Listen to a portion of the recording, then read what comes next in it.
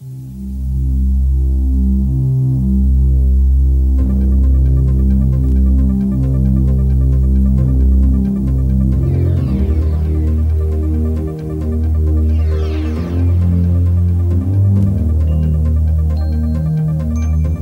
Movies, the revolutionary force in movie reviews.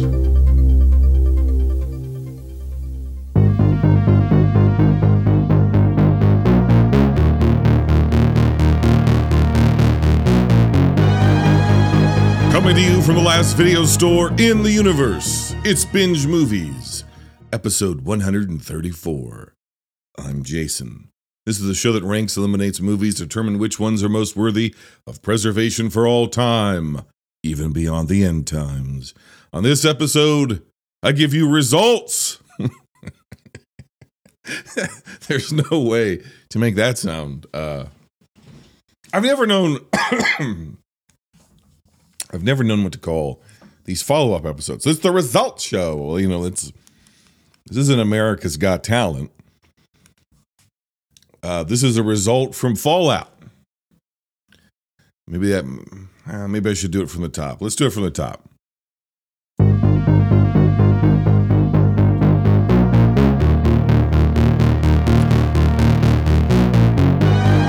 Coming to you from the last video store in the universe, it's Binge Movies, episode 134. I'm Jason. This is the show that ranks, eliminates movies to determine which ones are most worthy of preservation for all time, even beyond the end times. On this episode, the results of Fallout. I'm going to be sharing with you some results from some recent stuff we've done over on the Patreon, patreon.com/binge movies. You want to get in, you want to support a show. Shows like this they're starting to get harder and harder to come by. But that's a rant for another day. But if you're a member, assistant manager or above, you get voting rights for different polls that we do. Really, you get to shape the future of the show. Season 6.4 is going to have the return of a previous sub-series of the show that was very time-consuming but popular. And it was voted on many moons ago by our patrons over at patreon.com/binge movies for as low as $4 a month or as high as $8 a month. And that's in U.S. currency, so it may translate a little different where you're at. You get to be a part of the show.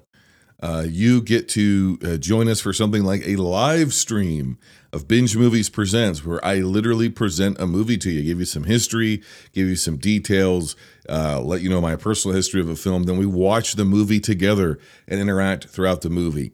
One of the great things of the video store era was you would go to the movie store, or the video store, the movie store. You go to the video store with your friends on a Friday night or Saturday night, and you'd browse the aisles. You'd pick a movie. Maybe you've heard of it. Maybe you haven't.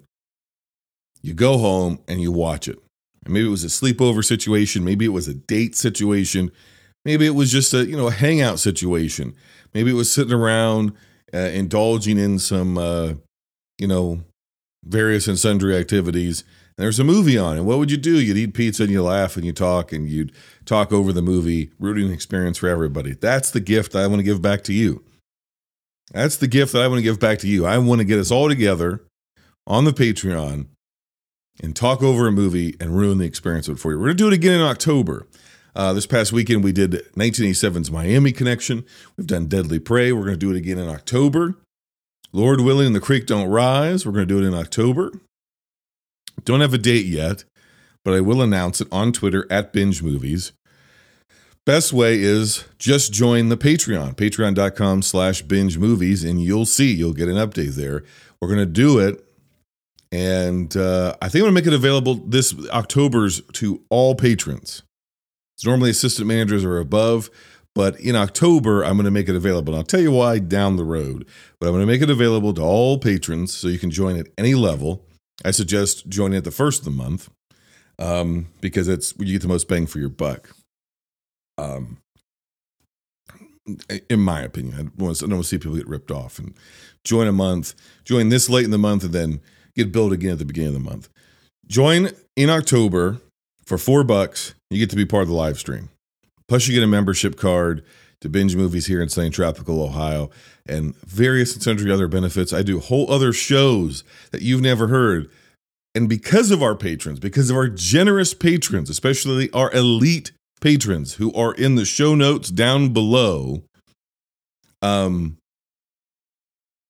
second half of this episode is going to be a Patreon exclusive episode that came out on the Patreon a little while ago for the 40th anniversary of The Thing that was celebrated over the summer. So it's part of our VHS Summer series that we do every year, part of VHS Summer 2. Already excited for VHS Summer 3. We're barely a week into fall, and I fucking hate it. So I just can't wait to get back to VHS Summer 2. But would VHS Summer be so sweet if it was all year round? It's a question to ask yourself. One of the things I did pose to the folks over at the Patreon was, of course, this cataclysmic, first time in history, two film reviewers, two film critics have ever met in a steel cage. I said it on Twitter, it bears repeating. Siskel and Ebert never went 40 minutes in a steel cage. Pauline Kael went 15 minutes in exploding barbed wire in Japan with one of her reviews, but it doesn't count. It was in Japan.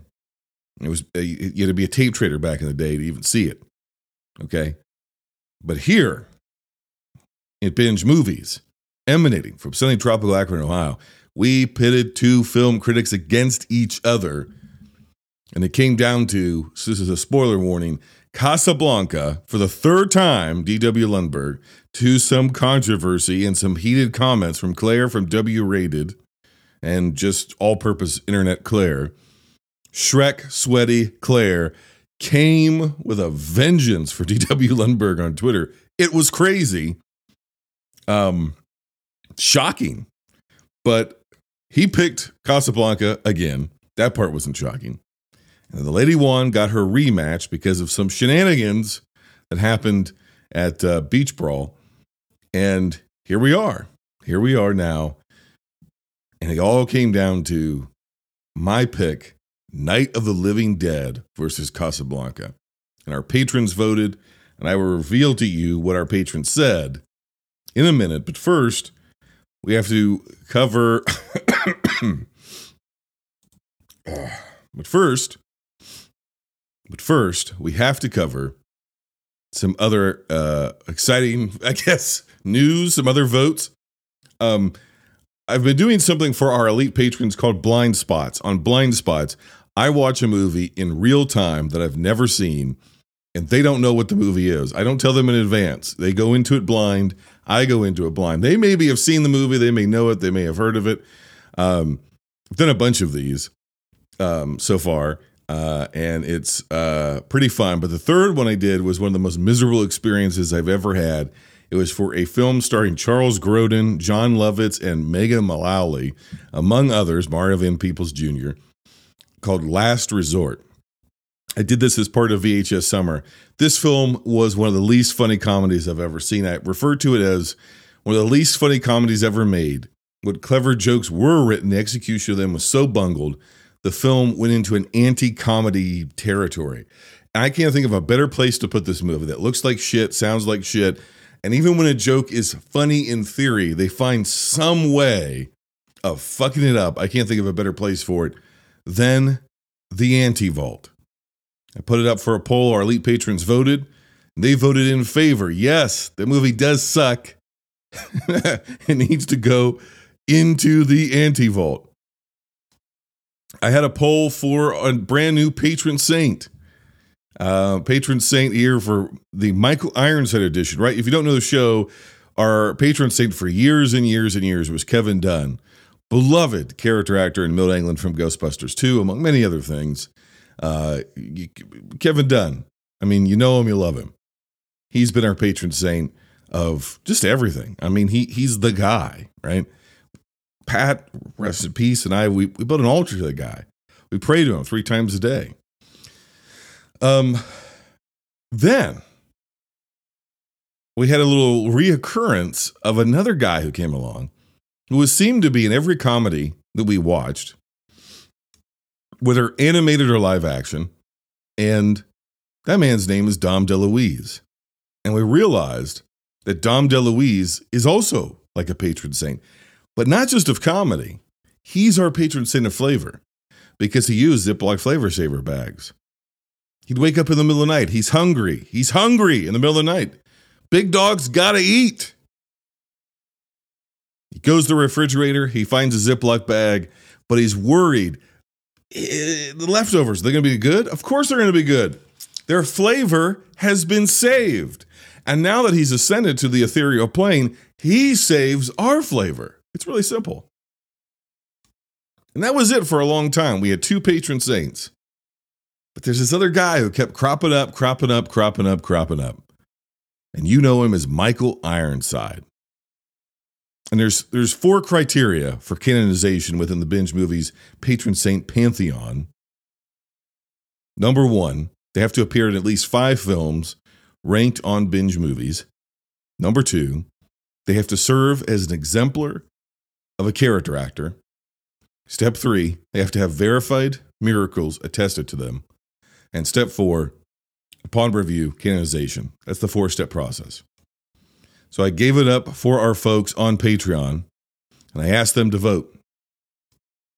With an overwhelming 100%, Michael Ironside is being added as the patron saint of scary motherfuckers. We've got the patron saint, our chief patron saint. Really, we should just call it Binge Dunn. But our chief patron saint, Kevin Dunn. We've got our patron saint of comedy and flavor in Dom DeLuise. And now we have our patron saint, Michael Ironside, the patron saint of scary motherfuckers. It's wonderful. It's absolutely wonderful. This past season, we did video game movies with Megan Kearns. If you haven't listened to that episode, Megan is a film critic from the Boston Film Critics Association. She is one of the hosts of Spoiler Piece Theater. Spoiler Piece Theater? Spoiler Piece Theater? Is there a theater attached to that? Jesus Christ. What's wrong with me? I'm going to say it's Spoiler Piece Theater. I don't know if there's a theater there, but there is a spoiler piece. It might just be Spoiler Piece. I don't fucking know. It's been a long 2022.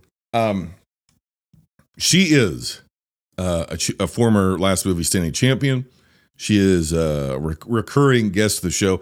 At this point, I would just love to say she's reached that illustrious status in a year of, I would like to just consider her a contributing host.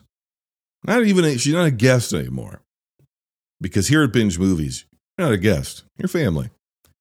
She gets a never-ending pasta bowl, but the pasta is full of chits. The bowl and the chits organize our videotapes and our DVDs and our Blu-rays and our CEDs and our cassette tapes and our vinyl records and our 8-tracks and our MP3s and our codes and our QR codes and our digital downloads. We organize everything here by chit. So you have a never-ending bowl of chits, Megan. A never-ending bowl of chits. No late fees, though. That's a great thing about Binge Movies. Never any late fees. And if you want a no late fees shirt, go to bingemovies.threadless.com and you can get a no late fees shirt. No problem. We've got a line of merch. You spend $30, Threadless gives me $1.50. It's a wonderful deal. But it does help support the show. And then you can walk down the street in a direct-to-garment printed shirt, and somebody go, "What the hell is that?" And you go, "It's the very weird podcast I listen to that comes from a video store that may be a portal to hell in Akron, Ohio." It's got real film critics on it, and they do real film analysis, but everything else about it is extraordinarily strange. So there's that. We got that going for us. But in that video game episode with Megan Kearns, what do? We talked about video game movies of the 2000s. And you cannot talk about video game movies of the 2000s without talking about Uwe Boll, Dr. Uwe Boll. And he may or may not, or his assistant may or may not have tweeted me in response to the episode, which does not surprise me. Any day now, he's going to ring the doorbell here at Binge Movies, walk through the doors, pass through those metal detectors, and sock me in the jaw for charity. Any day now, Dr. Uwe Boll is going to be on a private jet to Akron, Ohio. The Canton Akron Airport's the one you're looking for, Doc, and I'll be meeting you at the gate.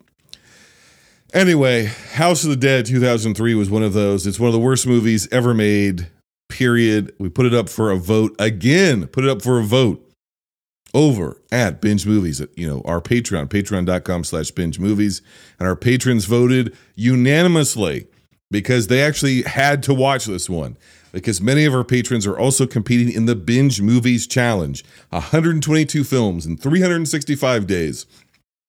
At the end of it, I've got an illustrious tape selection here that's no longer in circulation. One of our beautiful new releases. New is a relative term. Keep that in mind. New is a relative term around here, just as is reality and time and space.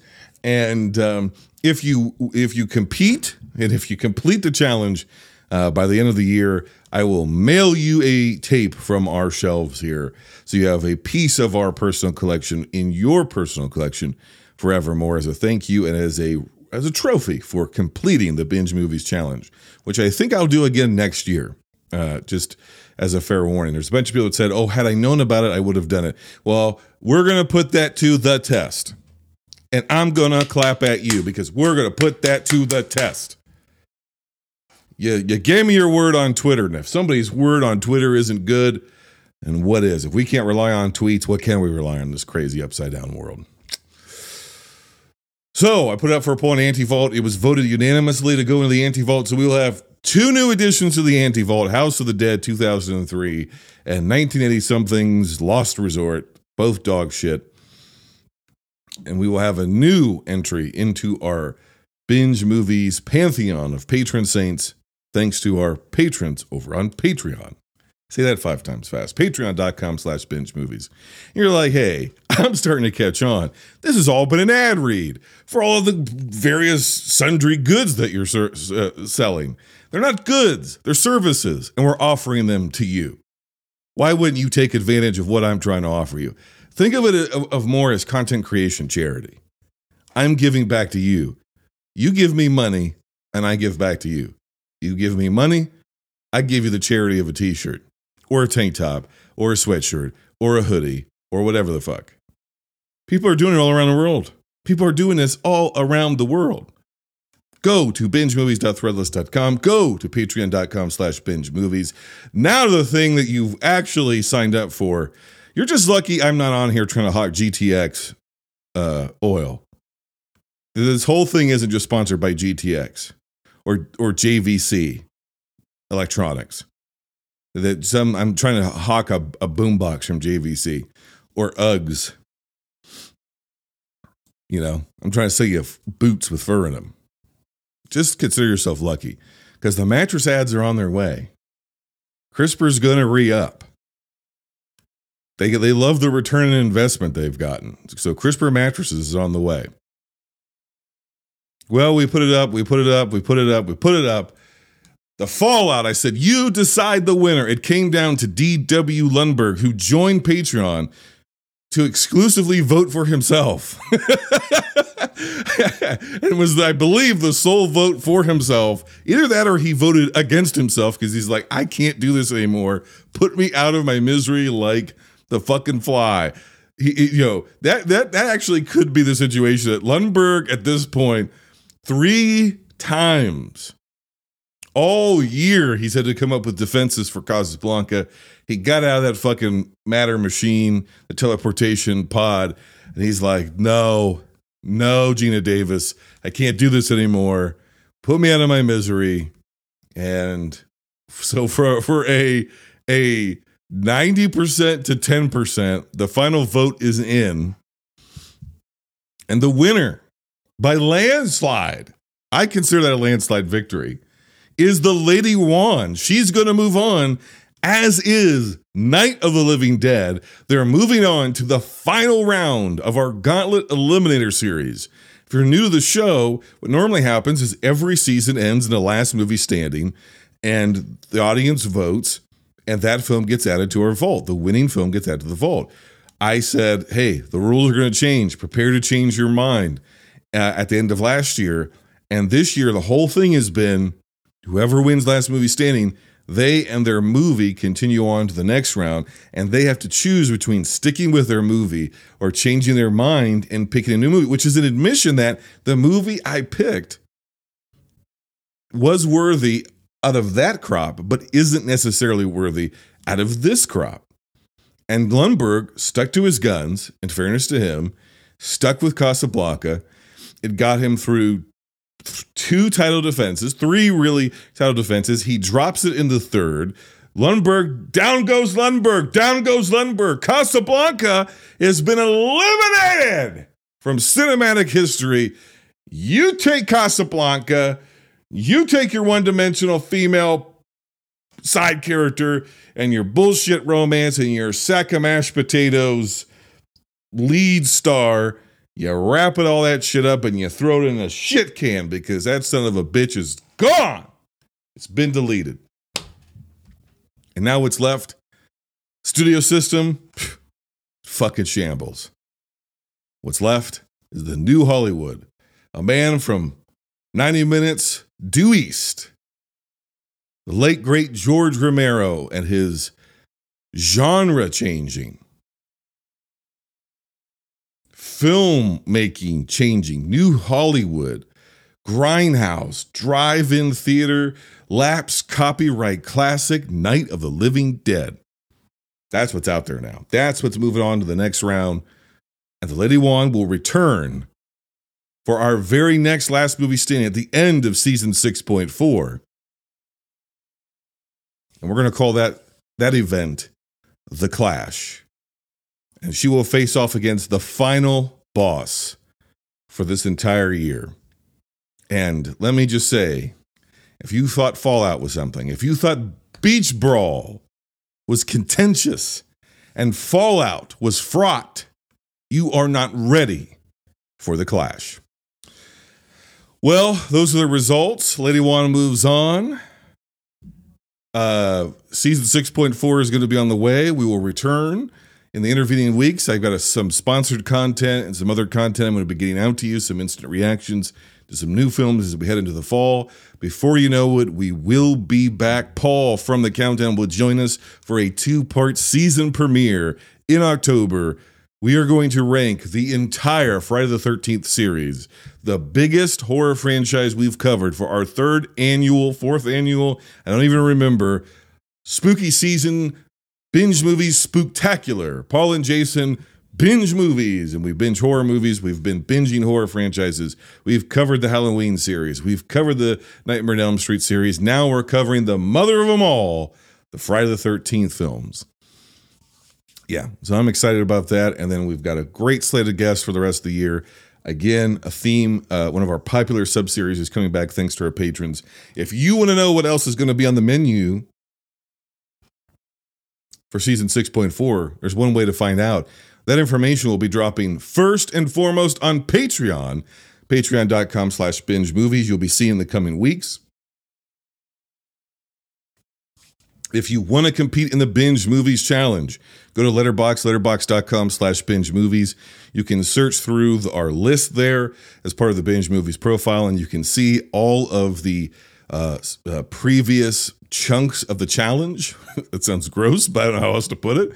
And you can start. If you can squeeze in 122 films in what's left of the year, then you're a very, very special person. Here's one little extra caveat. A very generous listener and supporter of the show sent me promo pins. They're big buttons for the 1989 release of Batman.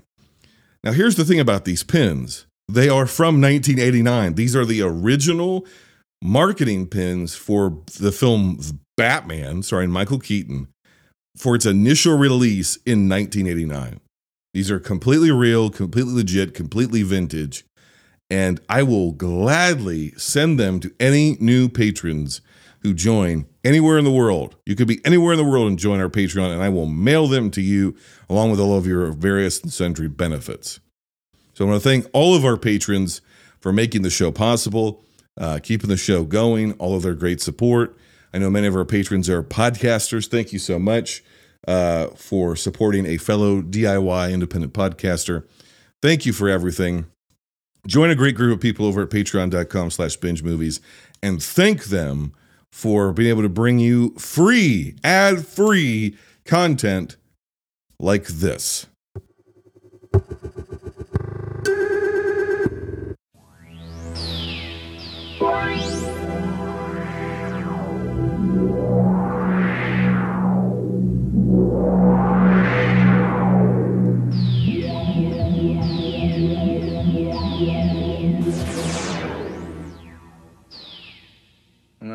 this tape when I'm finished.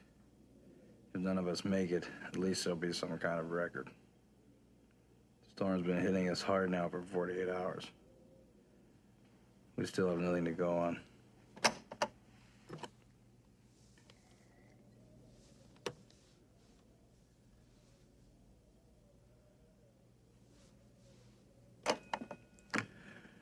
One other thing. I think it rips through your clothes when it takes you over. Windows found some shredded long johns, but the name tag was missing. They could be anybody's. Nobody trusts anybody now. We're all very tired.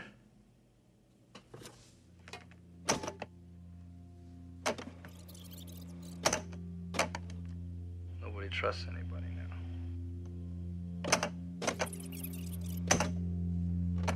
There's nothing else I can do.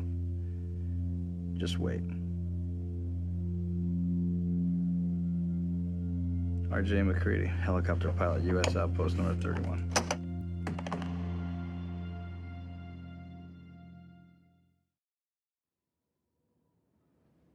June 25th, 2022 marks the 40th anniversary of John Carpenter's The Thing, a movie that managed to gross little more than its budget and to gross out its critics.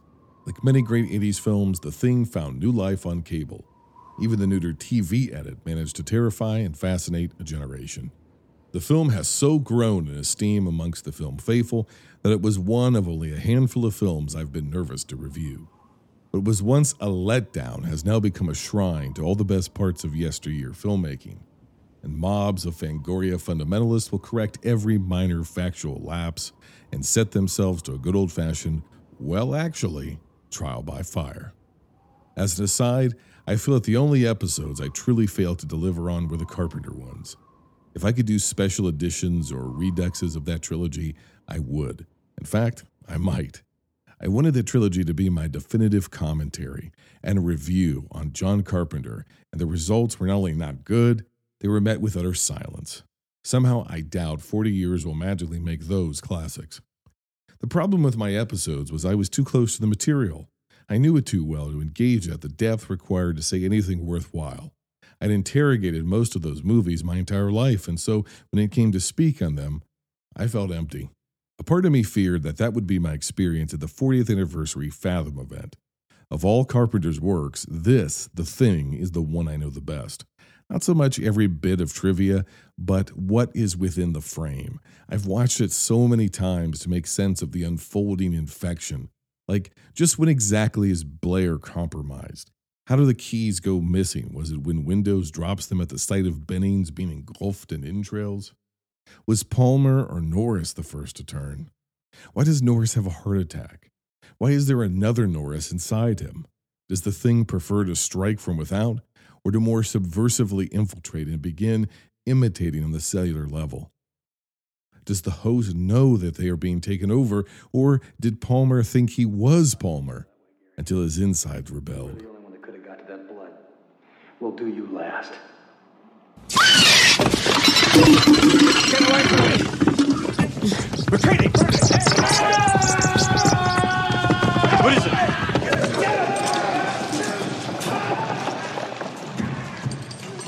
These ideas have swirled in my mind since my sickbed as a small kid and a 90s winter with a bearded dad by his bedside. Was my dad McCready? He dressed and acted like him, minus the J and B. The power of the film is that these questions have no answer, but the suspense of the picture forces you to ask them every time. Every time the movie draws you in and you feel nervous and unsure, despite actually being sure that the end means nothing in the movie matters. See, Carpenter's genius at his peak was the ability to create nihilistic art that never felt like a waste of time. Even while his work effectively tells you that your efforts are just that, a goddamn waste of time. It is a waste of time to try to understand evil or even kill it, because even after shooting it at point-blank range, it could still be loose in your neighborhood. It is pointless to try and restrain evil with religion or science, because in the end, it will break free and consume the future. It is pointless to join the cause for your country because your country doesn't love you or know right from wrong. It only knows power. Finally, here in the ice, it is pointless to distrust or even fight because evil will outwait you and outlast you. Burn it all down. You'll only delay the cold. All of those readings are there, and not too buried, quite frankly, but we won't stop asking the questions. We try to rationalize and understand the why in order to survive and feel safe. Carpenter knew this, and he knew our primitive drives would go wild if only introduced to the right sly stimuli. The thing is nothing if not stimulating. Even after all of my analysis and failed articulation, the film just works. This includes the dubious Fathom version blown up on a big screen this week. I've never had the benefit of seeing this theatrically until now, and the movie did not disappoint, mostly. I'd love to tell you that the now beloved Rob Bottin effects hold up to the scrutiny of the big screen today, but that would be unfair. Bottin did not invent gags and effects meant to be seen in such refined definition. He didn't have the materials or the lighting specifications necessary to make the effects seamless 40 years later. These facts are most felt during close-ups of the larger dead bodies. The effects have a rubber quality to them that is jarring on a large screen. The first time you notice this is in the Norwegian camp when we see the first dead body at the desk. In fact, almost every interior of the Norwegian camp suffers under the clarity of high definition. The snow is obviously fake, as are the extremely plastic-looking icicles. The mangled thing Mac and Copper bring back has the same uncanny rubber quality until you get to the gooey parts. That is where the work of Bottin really shines, or should I say glistens. The gloopy, globby inner gooiness of all the creature is still a stomach-churning delight. The improved audio puts all the dripping and oozing right into your ears. You feel the diseased presence of an alien creature all around you and the human sound in front of you, as if you yourself are being consumed as you silently observe.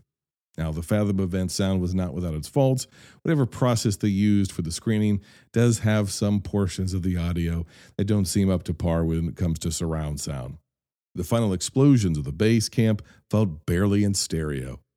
Now, I'm not a film technophile, so I can't tell you the difference between various scans, transfers, remasters, and releases. I just know that certain portions definitely felt 40 years old. Director Mick Garris attended the same event and broke down the issues. First of all, the film was shot in 2.35 by 1 widescreen aspect ratio, but was shown in 1.85 by 1. The picture was soft focus and low resolution, and the digital image was out of registration, so all the objects were rimmed in red on one side and blue on the other. Also, all movement all the way through the movie stuttered like trying to watch Netflix with a really bad Wi-Fi signal. The scene that played the most and surpassed the test of time was the Norris chess monster scene. The separation of the head from the burning body is something to behold on the largest screen possible. It doesn't look good. It looks better than any similar practical or digital effect I've ever seen. The articulation of the face and the movements of the tendrils and legs are mind-bending. The long stretch and eventual green melt of the head and neck down the table as the face contorts is the stuff of nightmares and grins. So what? I guess they don't make them like they used to, you might say. No, nobody ever made them like this. The designer was either a certified genius or an authentic wacko, I retort and bellow. Needless to conclude, my experience was not empty, even if it was not perfect. Seeing the thing on the big screen was a revival of the senses, an experience more people should have. There are infinite nuances and details of performance and production design that the human eye cannot catch on CRTV or even 75-inch 4K OLED screens. We need the movies to be bigger than us in order for them to absorb us. They were made to be that way, and an imitation will not do.